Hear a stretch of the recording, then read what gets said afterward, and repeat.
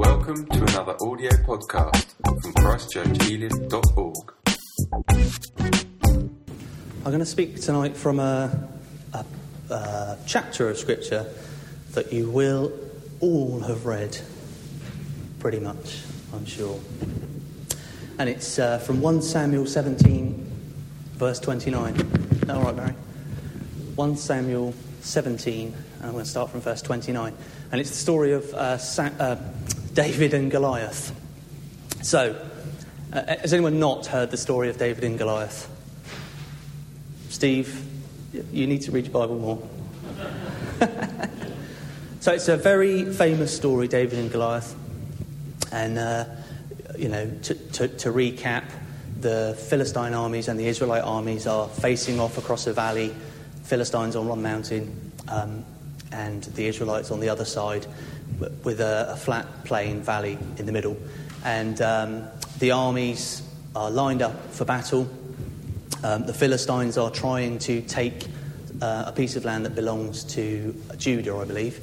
And they send out a champion, don't they? Or a champion strides out from them called Goliath, a man of Gath, a giant of a man, you know the story. And he shouts out his challenge: "Who'll fight me? If any of you guys win, we'll be your servants. But if I win, you'll have to be our servants." And that's basically the précis, or the first bit of the story. And then I'm going to pick it up from verse 23, because I want to pick out some points really about David tonight. But as I read this chapter again and again, there's so much in it that you could pick out for yourselves. But just these few points about David tonight. Then, as he talked with them, there was the champion, the Philistine of Gath, Goliath by name, coming up from the armies of the Philistines. And he spoke according to the same words, so David heard them. And all the men of Israel, when they saw the man, fled from him and were dreadfully afraid. So the men of Israel said, "Have you seen this man who has come up? Surely he has come to defy Israel.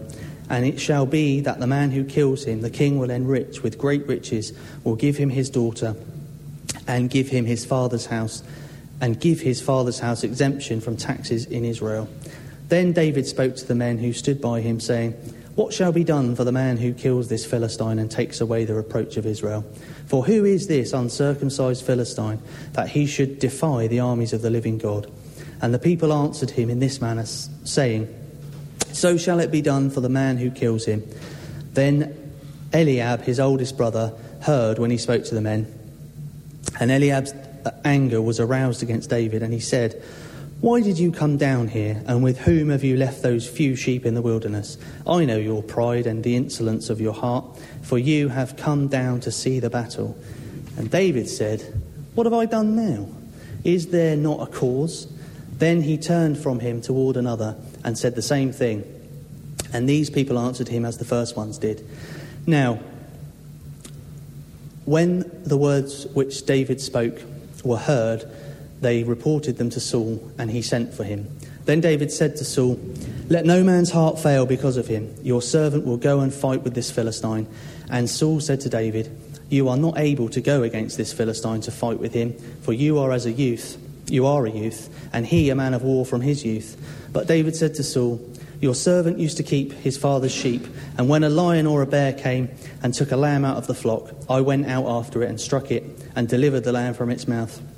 And when it arose against me, I caught it by its beard and struck and killed it. Your servant has killed both lion and bear, and this uncircumcised Philistine will be like one of them, seeing he has defied the armies of the living God." Moreover, David said, "The Lord who delivered me from the paw of the lion and from the paw of the bear will deliver me from the hand of this Philistine." And Saul said to David, "Go, and the Lord be with you." So Saul clothed David with his armour. He put a bronze helmet on his head. He also clothed him with a coat of mail. David fastened his sword to his armour and tried to walk, for he has not tested them. And David said to Saul, "I cannot walk with these, for I have not tested them." So David took them off. Then he took his staff in his hand, and he chose for himself 5 smooth stones from the brook, and put them in a shepherd's bag, in a pouch which he had, and his sling was in his hand, and he drew near to the Philistine. So the Philistine came and began drawing near to David, and the man who bore the shield went before him. And when the Philistine looked about and saw David, he disdained him, for he was only a youth, ruddy and good-looking. So the Philistine said to David, "Am I a dog that you come to me with sticks?" And the Philistine cursed David by his gods. And the Philistine said to David, "Come to me, and I will give your flesh to the birds of the air and the beasts of the field." Then David said to the Philistine, "You come to me with a sword and a spear and with a javelin, but I come to you in the name of the Lord of hosts, the God of the armies of Israel, whom you have defiled. This day the Lord will deliver you into my hands, and I will strike you and take your head from you. This day I will give the carcasses of the camp of the Philistines to the birds of the air and the wild beasts of the earth, that all the earth may know that there is a God in Israel. Then all this assembly shall know that the Lord does not save with sword and spear, for the battle is the Lord's, and he will give you into our hands." So it was, when the Philistine arose and came and drew near to meet David, that David hurried and ran toward the army to meet the Philistine. Then David put his hand in his bag, took out a stone, and he slung it and struck the Philistine in the forehead, so that the stone sank into his forehead, and he fell on his face to the earth. So David prevailed over the Philistine with a sling and a stone, and struck the Philistine and killed him. But there was no sword in the hand of David. Therefore David ran and stood over the Philistine, took his sword, drew it out of its sheath, and killed him, and cut off his head with it. And when the Philistines saw that their champion was dead, they fled. Praise God. So, a bit of a long reading there. I did debate reading the whole chapter, but it is quite long, takes a bit of a long time. So, David and Goliath. A lot of what I'll say tonight you've probably heard already. Hopefully some of what I say tonight will encourage you and stick in your heart and maybe something new for you. So we would see and know that Goliath in this story, he represents something, doesn't he? He's a representation, an object, a situation perhaps, a person, a relationship, a behaviour, but he's an obstacle which stands between God's people and where God wants them to go. Or in this case, between God's people and their rightful property. They owned the piece of land that they were fighting over, and this Philistine was standing in the way of them having something that God had already told them was theirs. And he created fear and confusion. He brought Israel to a standstill. One giant out of an army brought an army of Israel to a standstill because they wouldn't go forward, because they were frightened. All the men, when they heard the Goliath shouting his "come on, I'll have you," they all fled. They were fearful and they fled. So he'd created a standstill, and actually he'd created a lack of faith, because God had said to his people, "Go into the land and subdue it," and not subdue it, take it over. The people that are there, you'll fight them and you will win and you will take the land. But because of this Philistine, they're suddenly, whoa, we can't do that. We can't do that. And you read in the Old Testament, don't you, a few times the people of Israel they've taken a step back because of something that was before them. And this Philistine was that obstacle at that time. So for us today, Goliath is still trying to do what he did then. Obviously, we don't see a great 7.5-footer, 8-foot giant, from Gath. I'd run a mile, I think, with a huge spear and a shield. But we do have situations in our lives that stand before us, and the devil uses them to seek to stop us going forward in what God has got for us, stop us getting where God wants us to be, or maybe moving in the freedom that he has gained for us by Jesus dying on the cross. So, for example, you might be praying for healing and you've not seen it come. That can become a massive obstacle for you, because every time you hear someone preaching that God heals, your brain may think, well, yeah, he does, but will he heal me? Does he really want to heal me? You see, this Goliath that has kind of stood in front of you can try and drain your faith away, try and get in the way. You may have someone at work that in your mind you really hate being with. You just can't get on with them, they don't get on with you, you rub each other up the wrong way. And you know that in your mind you shouldn't be like that, because God said, love your enemies, pray for them. But actually, when you see this person, it's like a barrier. This one thing is a barrier to your Christian walk, because you can't love him. You don't want to love him. You don't like him. And if you really could, you'd ask the boss to sack him. Do you see what I mean? It becomes this obstacle, this big Goliath. And there are many things, obviously, that you could think of that may stand in your way of getting that next bit on with your Lord Jesus. So, I said I wanted to look at David. And the first thing that I want to look at about David is that he was prepared to stand up in faith against this giant. None of the rest of the army would stand. They all could have, because they all knew God, they all followed God. They would have seen the things that God had done. Even Saul, the king, who was God's anointed king, could have stood up and fought Goliath. Not in the same way that David did with the sling and stone, but if he'd have stood up, I believe God would have used him for it. But none of them would stand up. So David stood up in faith. And if we read in Hebrews 11, chapter 11, verse 1, a very famous, again, passage of Scripture. It says, "Now faith is the substance of things hoped for, the evidence of things not seen." So faith is an evidence and a substance. It's a real thing. It's something that you say, yes, I know that that's what God is like. I know that God can overcome this thing. Because you've got real faith and you know it. You just know that God is going to do it. And that's where David was. He said, who is this Philistine dog? Who is this giant who's standing there and defying God? Who's cursing us? Who is he to do that? You could see this faith. It's David standing on something solid. And then he talks to various people.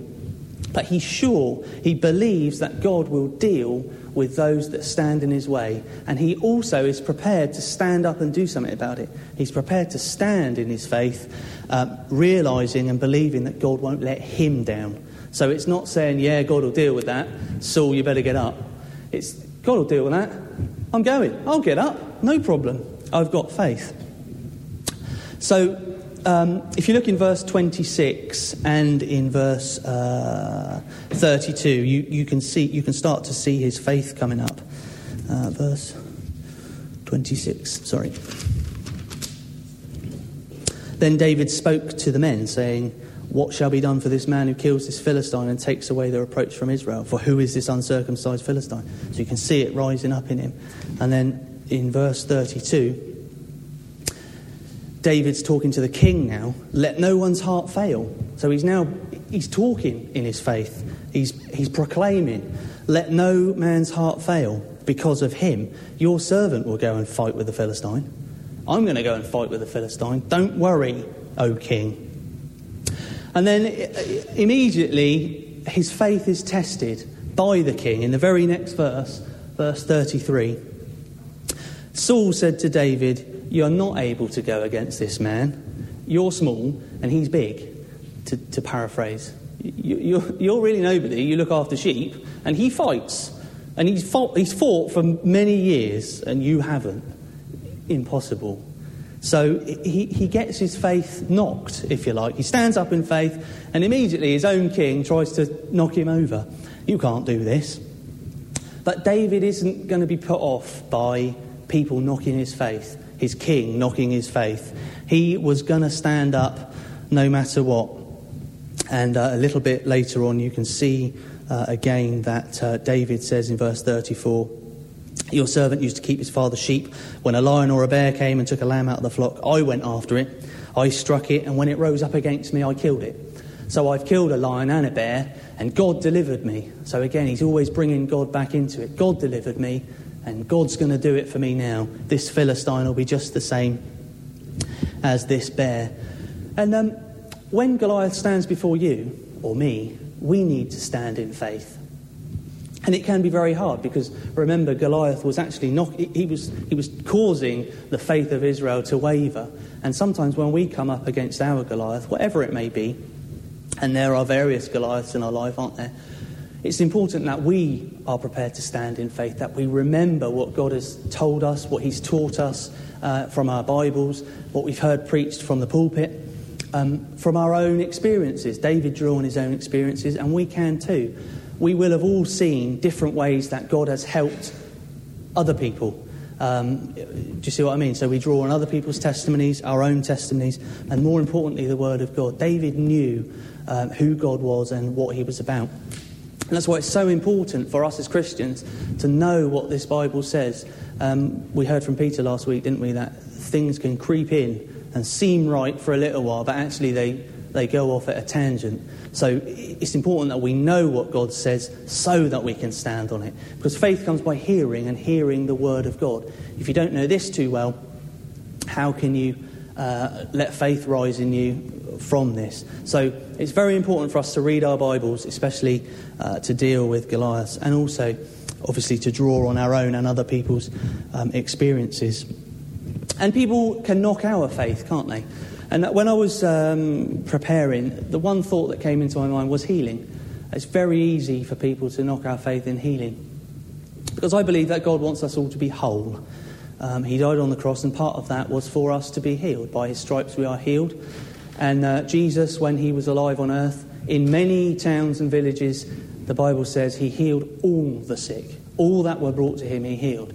Now, I know that in some passages of the Bible, it says that Jesus didn't do many healings, or couldn't do many healings. So there are times when Jesus perhaps doesn't heal us. I'm still wearing glasses, but I'm praying that God will heal my eyes. And I'm believing that God wants me to be whole. God wants you to be whole. So I want to say to you tonight, don't listen to people when they try and knock your faith, especially for healing. That's the thought that I had. If you're praying for healing, you may have been praying for healing for years. God wants you to be whole. I don't know the reason that you're not whole, but God wants you to be whole. So keep praying. There was a persistent widow, wasn't there, that Jesus told us about? And she kept going back to the unjust steward. Get justice for me, get justice for me, get justice for me. So keep praying. Keep coming to the front. The Bible says, call for the elders, let them anoint you and pray for you. The prayer of faith will heal the sick. Keep on coming to the front. I got really put off for some reason. It was my own mind, I think, that did it. I got put off from coming out to the front because I came a few times and nothing happened. See, that Goliath put me off. I let the Goliath put me off because I didn't want to stand in faith anymore. So I want to encourage you, keep standing in your faith for healing. God loves you and he wants to make you whole. Don't let your faith be put off. And the same can go for any things that we're having our faith tested by. So how do we have faith, and how do we stand in faith? Well, I've said faith comes from the Word. And if we need faith in a situation, we can pray and ask God. If we haven't got the faith to stand, we can pray, Lord, help me to stand. Help me to stand in faith. And then the second point I want to look at is David stood as he was. Saul tried to put his armour on him, didn't he? He said, have a bit of a shield, some heavy breastplate there, because you'll need that in case he whacks you with his sword. You better have a bronze helmet, you better have my spear, and have my sword as well. And, David's there. Oh, I can't stand up in this. I can't do it. And there are many things when we come to stand and when we come to press through. There are many different ideas. There's lots of books that will tell you how to do it. This is how you build a church. This is how you get healed. This is how you see success in your life. This is how you do this, and this is how you do that. Well, actually, God will use you to get through what you need to get through as you are and where he has got you to. You don't need to buy 50 books on the subject, because you've got the book on the subject and you've got access to our loving Heavenly Father through prayer. So don't let Saul put his armour on you.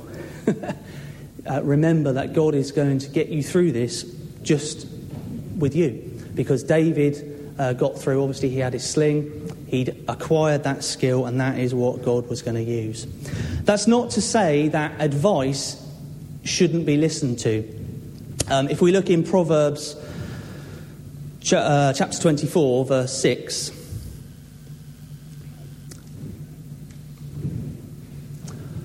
For by wise counsel you will wage your own war, and in a multitude of counsellors there is safety.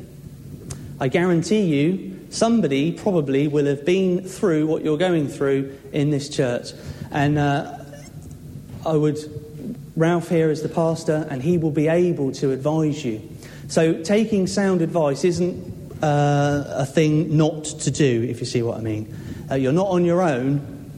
You should take sound advice, but don't worry when people try and say, this is definitely how you do it, this is how it's going to work, here's the formula, bish, bosh, bash. Because it doesn't work like that, but we can take sound advice. And rushing on, because time's going away. David was always at pains to bring God back into it. God will give your head to me, is basically what he's saying to the Philistine. God will do this. God delivered me from the bear and the lion. God's going to do it with the Philistine. So it was always, God's going to do it. I'm here and I'm standing, but God's going to do it. So in our lives, when we're confronted by hard issues that make us want to sit down and bury our heads, remember that as we stand in faith, we go forward as we are. Remember that God is always the one who's going to do it. You'll be there on the ground, you'll be taking the action, but God will be giving the victory, and only him. David, I don't believe, could have done it without God, because let's face it, Goliath was a giant, and Goliath was a fighter since his youth, and David was a small guy. So we see that logically God had to have had something in it. God brought the victory. And God will bring the victory in your lives. And when he does, let's boast only that God has done it. God's got me through. God's helped me to love that horrible person at work. God's healed me. God's done it. Do you see what I mean? Always remember to give the glory to God when he brings you through. So, I hope that's been of some use to you. I hope you'll be encouraged by that. If you're going through a difficult period, remember, David stood up in faith. So you can stand up in faith, and God will see you through it. Remember, he's leading you to perfection before your Father God in heaven. And you'll get there, because Jesus is the author and he's the finisher. So you're on your journey with him. Trust in him, because he's going to bring you through. It will end. This period of standing in front of Goliath will come to an end. The Israelites put all the Philistine army to flight, by the way, and they killed loads of them. So they had a really good victory, and they took what was theirs. So we can too. Amen.